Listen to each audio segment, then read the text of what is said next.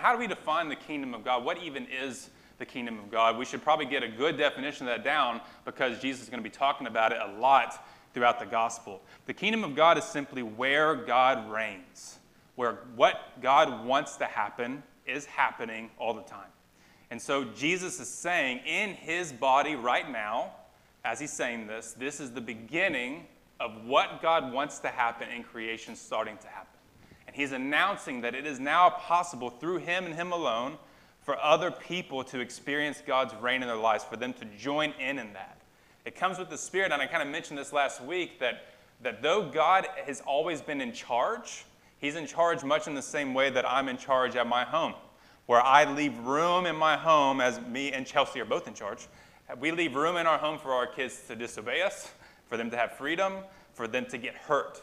But we make room to make those things well when they happen, to hold accountable when they make choices that go against what we want to happen. And God has always been in charge, but he has made provisions for parts of his creation to not do what he wants them to do.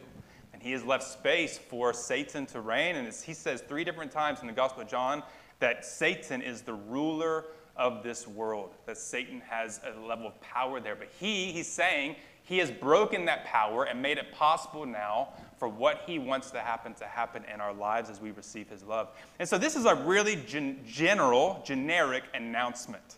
It feels lofty. You're like, okay, that's nice for the theologians and the seminarians, but get this on the ground. What would this mean for me to encounter such a grandiose announcement?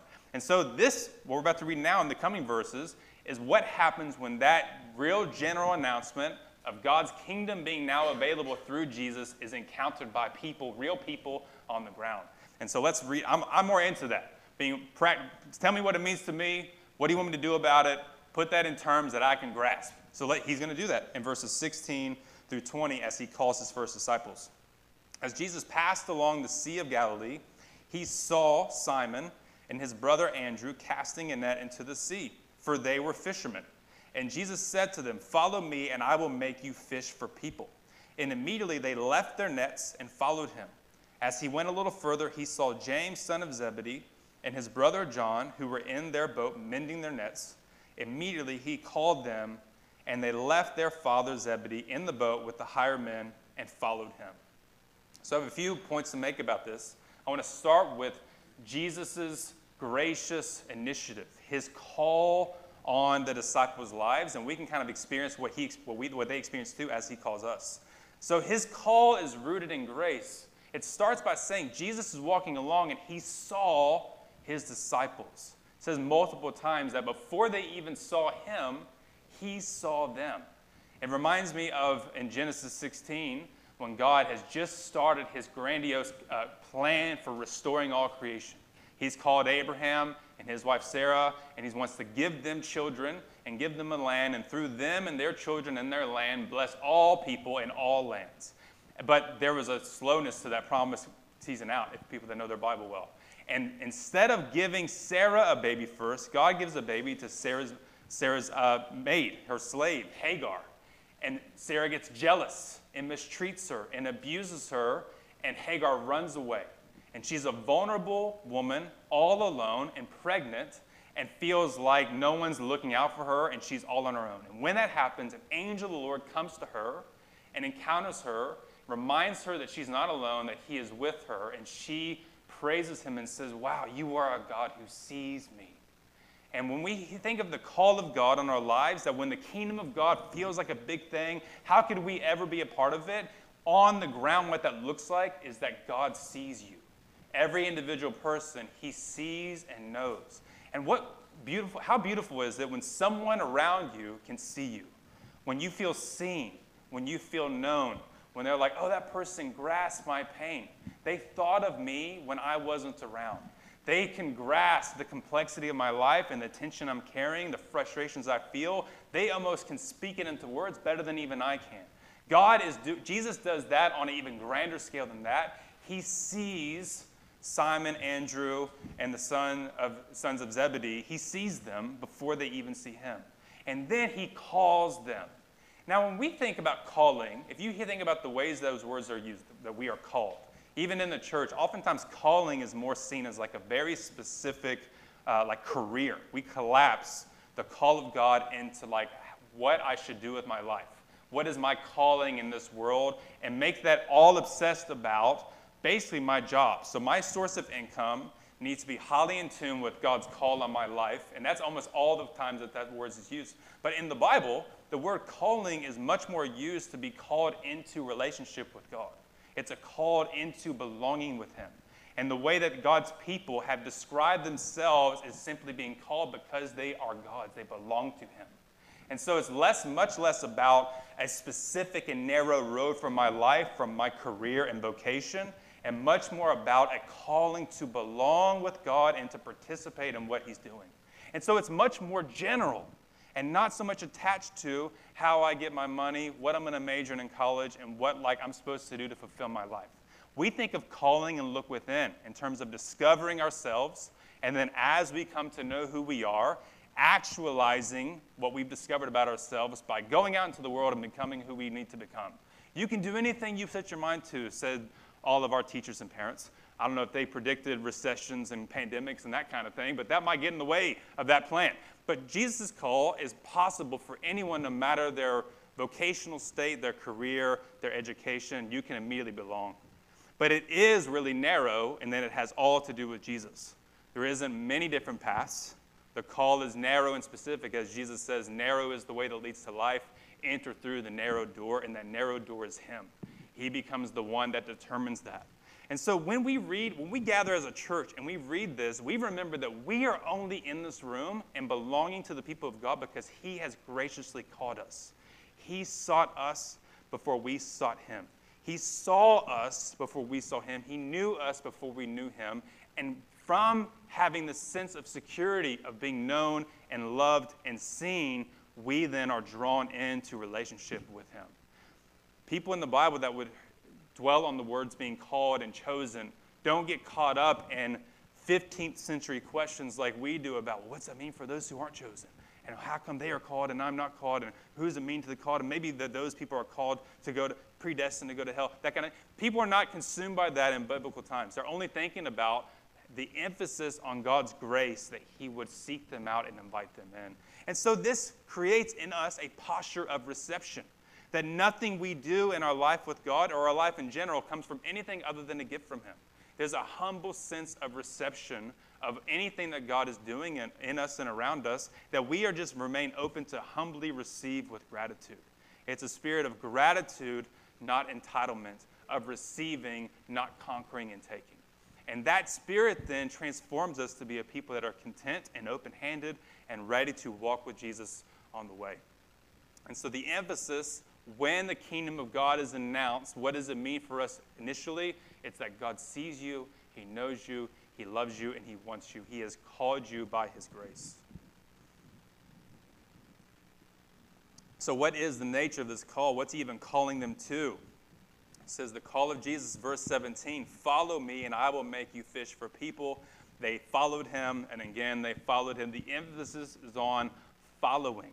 Now, we sometimes want to name, okay, it is all grace, and therefore, since it's grace, we can't earn anything with Jesus. So therefore, since we can't earn anything, we don't want to put forth any effort or discipline, because then we might confuse that with earning. And so now, because it's about grace, it's just about passively receiving and not doing anything about it. That's a mistake for what God's grace usually involves. God's grace doesn't eliminate effort or purposefulness or discipline. It just eliminates a sense of our relationship with God being contingent upon how well we perform, how good we are, how much or how often we produce. That relationship is secure just because he wants us. This is about grace. Yet that grace doesn't preclude us from putting forth effort and intentionality and purposefulness and discipline to follow. And so he's doing what normal rabbis would do. People that would want to be rabbis or that have become rabbis, Jewish rabbis, were teachers, and they would select people to follow them. But normally, they would select only the best and brightest. So you got to think about early Jewish schooling would first of all only involve boys, and they would have everyone would go to school for a certain amount of time, but then only the best could move on to go to the next level of school. And then from that pool, only the best and brightest could then go become and actually follow around a rabbi and learn from them. But here, Jesus is selecting some hillbilly fishermen to join with him. And later on, he's going to choose tax collectors and zealots and people that haven't done anything to earn them, and that suddenly, by grace, he's chosen them to be worthy learners of him. Not because of their status in life, not because of what they've achieved, not because of some potential of giftedness. They didn't take some spiritual gifts test and he's identified they're going to be a teacher. They didn't present his resume. He just saw them, and just because they're them, wants them to learn with him. And that grace, I wonder, is what captivates their hearts and says, sure, I'll come. I wouldn't think any rabbi would want me to come learn. But if he wants me to come learn, I better take that seriously. And so then what is this following of discipleship? What does it mean to be a disciple? It is a sense of learning, of being a student, a pupil. And the discipler, the rabbi, is the teacher. They're submitting themselves to learn from him. But we in our culture, where information is so readily available, we have so much content at our fingertips, it's easy to be a passive learner. We can casually just take up a hobby of learning about any old subject, just consume it, and become a person that just knows a lot about a lot of things just to know them, because we enjoy to learn. But in the first century, when they call someone to learn and follow them, there is no sense of like passive learning. If you learn, you will then be able to teach. If you learn, it's a whole life learning. So he's calling these disciples to be with him often enough that they start to become like him. And eventually, as they take on his character and his mission and what he values and learn how he operates just from being with him all the time, they start to be able to do what he did. And so that's when he calls them then to fish for people, because that's what he's doing. He's fishing for people, and he's inviting them to join with him in his mission. And so this following and learning and being a student is more like becoming a practitioner. It's like the best word for our culture to describe it is like being an apprentice. Like if you're an apprentice as a plumber, you will follow around a plumber, learn all the ins and outs of plumbing. At the beginning, you're just going to watch, and that plumber shows you how to do it. Eventually, you'll do it, and he will watch you, or she will watch you to make sure you know what you're doing. And then they will give you more and more freedom until they help you finally become a capable plumber and then send you off on your own. That's what Jesus is doing when he's graciously inviting them to follow, is that we then come alongside. We are with Jesus all the time. These disciples will follow him around. They will eat every meal with him. When they wake up, he will be there. Before they go to sleep, he will be there. And they will be with him all the time, consuming and learning. And as they learn, he will train them to become like them and eventually send them out to fish for people. And so they will participate in his mission. So let's talk about this fishing for people. Not a metaphor we would normally use today, because I don't know many of y'all that are probably like core fishermen at the core. That is what you do. I remember going on vacation one time recently and seeing this little boy. He was about 7 or 8, fishing by himself on the fishing dock. And I asked him, he was eating a sandwich. And I'm like, did you wash your hands before you ate that? Because I was picking his brain about his fish and stuff. He's telling me about his fish. He's baiting his hook and stuff. And then he's like suddenly eating a sandwich. I'm like, what are you eating that sandwich? Well, you just picked up those worms in that fish. And he was like, I'm a fisherman. I'm like, yes, man. Indeed you are, brother. When you are eating your sandwich after touching those worms, you indeed are a fisherman. So we would not grasp what it looks like to fish for people, but oftentimes this is more in a sense of like evangelism. We are going to go find outsiders who don't know Jesus, and we're going to catch them. And that is true. There's a sense of a rabbi capturing their listeners' imagination and captivating them and pulling them in. And that's what Jesus does. He does that with people. But this also pulls from metaphors in the Bible that talk about fishing for people in the sense of declaring an imminent judgment to come. Check this out from Jeremiah 16 and 17. It says, this is about 600 years or so before Jesus. He's warning of judgment to come and hope to follow. He says, I'm now sending for many fishermen, says the Lord, and they shall catch them. And afterward I will send for many hunters, and they shall hunt them from every mountain and every hill and out of the clefts of the rocks. For my eyes are on all their ways, and they are not hidden from my presence, nor is their iniquity concealed from my sight. And I will doubly repay their iniquity and their sin, because they have polluted my land with carcasses of their detestable idols and have filled my inheritance with their abominations. Goodness me, man. Suddenly, I don't know if I want to fish for people anymore. That sounds like pretty intense. But the fact is, even though what Jesus is after is good news, as I said last week, the enemy against the kingdom of God, the enemy against God's reign in this world are sin, Satan, and death. They are against everything that God is for. And when he is on his way to conquer those enemies, there is a judgment to come, of a warning of what happens when we don't follow Jesus. And so Jesus is a watershed figure that when you hear the good news, when you become aware of him, when he seeks you and you encounter him, it does force a decision. If you talk about being committed to love and to grace and to mercy and into community, those values don't have that watershed kind of divisive moment. But when you actually cite the name of Jesus and that he is now king, that is in and of itself an announcement against all other would-be kings. And there is judgment embedded within that. That's not the only news. The gospel does not start with God hates sinners. The gospel is that God is now getting his people back and taking his creation back. And in doing so, he needs to separate the enemies of sin, Satan, and death from all the harm they've done to human beings. And in doing so, he preserves our freedom and desires us to indeed choose him. And that comes with a warning. And so as we are fishing for people, it comes not with a hatred. We're not doing this and against people, but an announcement of all that Jesus wants from us that presumes a sense of cost to the choice. And so we should be careful about how we do that. I'm not telling you to go out there and tell people they're going to hell or anything like that. But that when we announce Jesus, we should expect there is a sense of division. There is a challenge to that. And that's just, he carries that.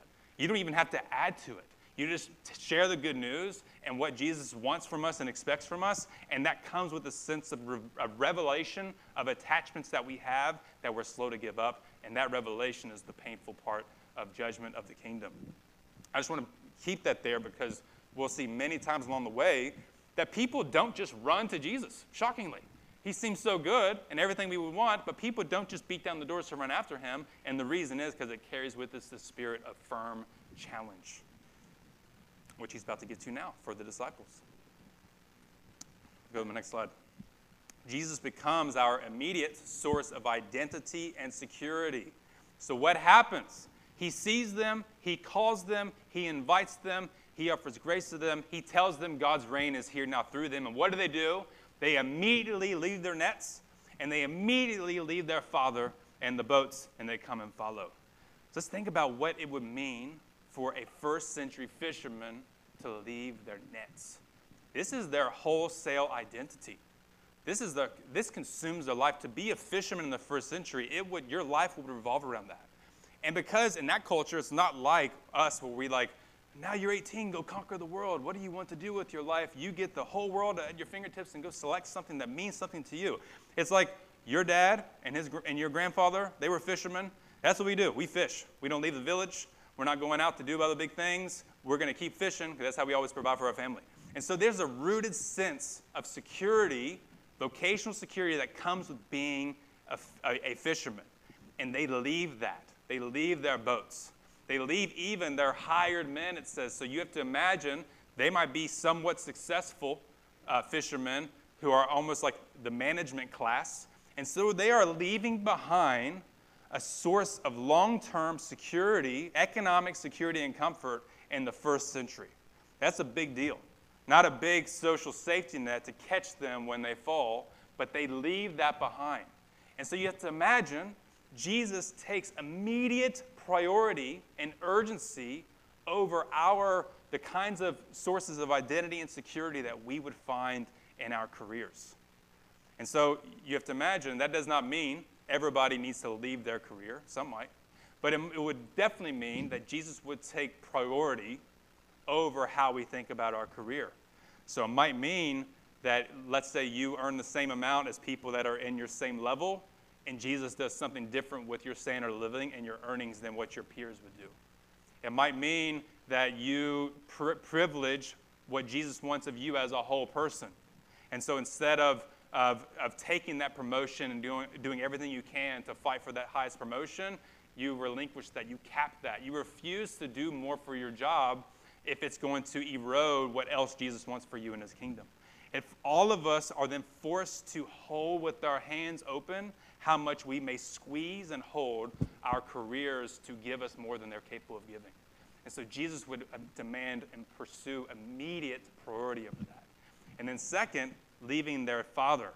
So just as much as people's identity is often tied to their source of money and income, our identity is also very much tied to our relationships, especially our family relationships. Even more so in the first century, where there was a less sense of individualism and who you belong to as your family was a big deal.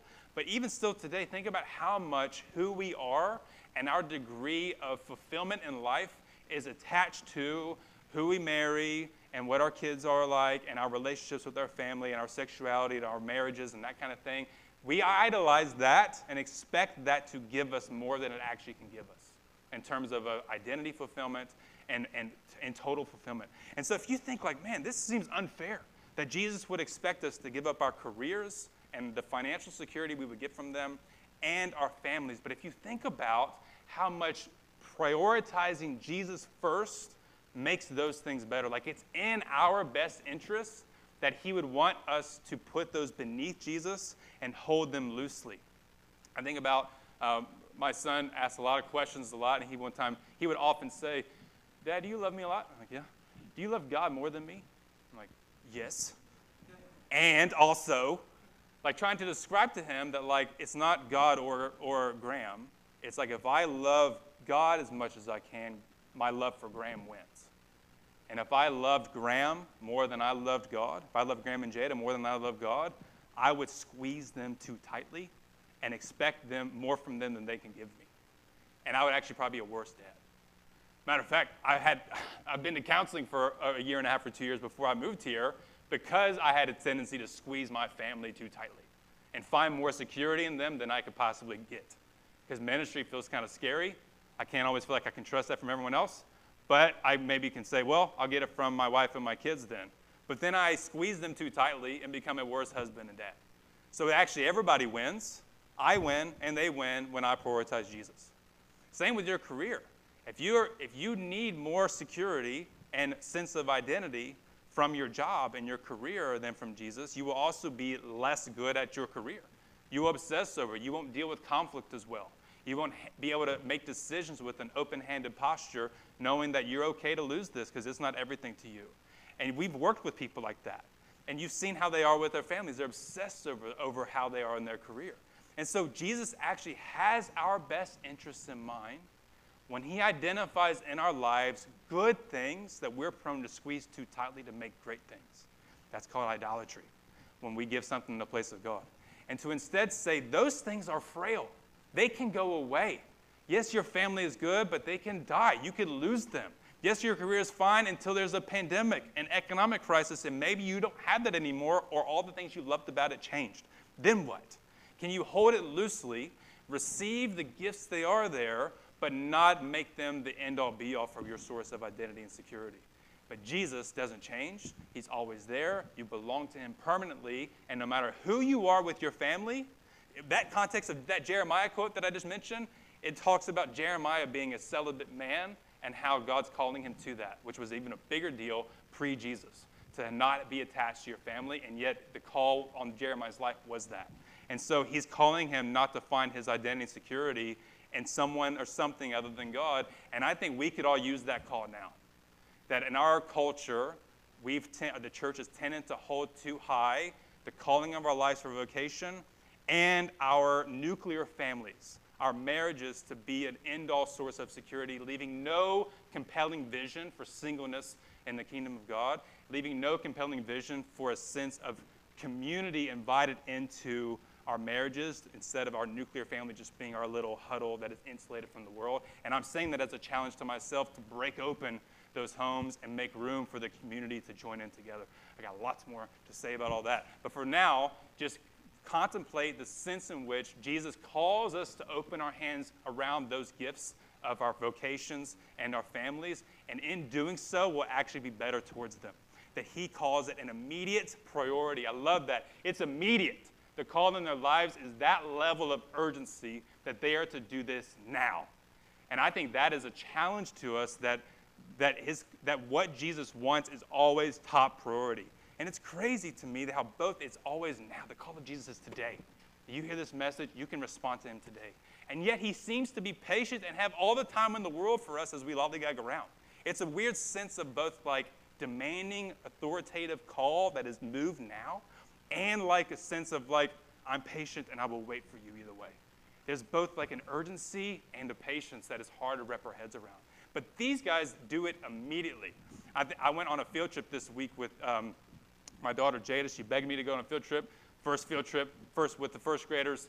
And I love, her teacher had an outstanding quote that I need to like put on my kid's shoe rack on the drawer of their toothpaste and toothbrushes when she said, slow obedience is disobedience. And I'm like, yes. I need to paint that on my kids' door frames. It should be the slogan when they get up and when they're about to go to sleep, because I don't know how many times a day I have to say, I said to put your shoes on. I said to brush your teeth. But slow obedience, and they all knew it. She said, slow obedience, and Jada's like, is disobedience. I'm like, man, we need to put that on a cross-stitch pillow, put that on a magnet for the fridge or something. But they have a sense of urgency where Jesus' call takes that level of priority in their lives that they're ready to drop their sources of security today. Now, our dropping may not be immediate and total, but there's a sense of letting go and saying, God, you got this process. To where the urgency is, I choose a posture today of no longer squeezing my career, my family, or anything else that I would hold attachment to too tightly, because I want to choose Jesus, and let him, in his grace and power, work out what that call will look like in my life. He's not expecting immediate, total results, but expecting a sense of lifelong pursuit where he takes urgency and we put everything else beneath him, for our best interests and thus for the world's best interests. This is what it looks like when the reign of God encounters a person's life. And even if you follow Jesus for 30 years, 40 years, 20 years, 50 years, he still wants this from you today. And there's always room for us today to leave our nets and our boats and our fathers and mothers, our relationships, anything else we would squeeze too tightly, and say we want Jesus instead. The question for us all is, will we do what the disciples do? Open up our hands and say, yes, I will receive Jesus and all you have for me. Let's pray.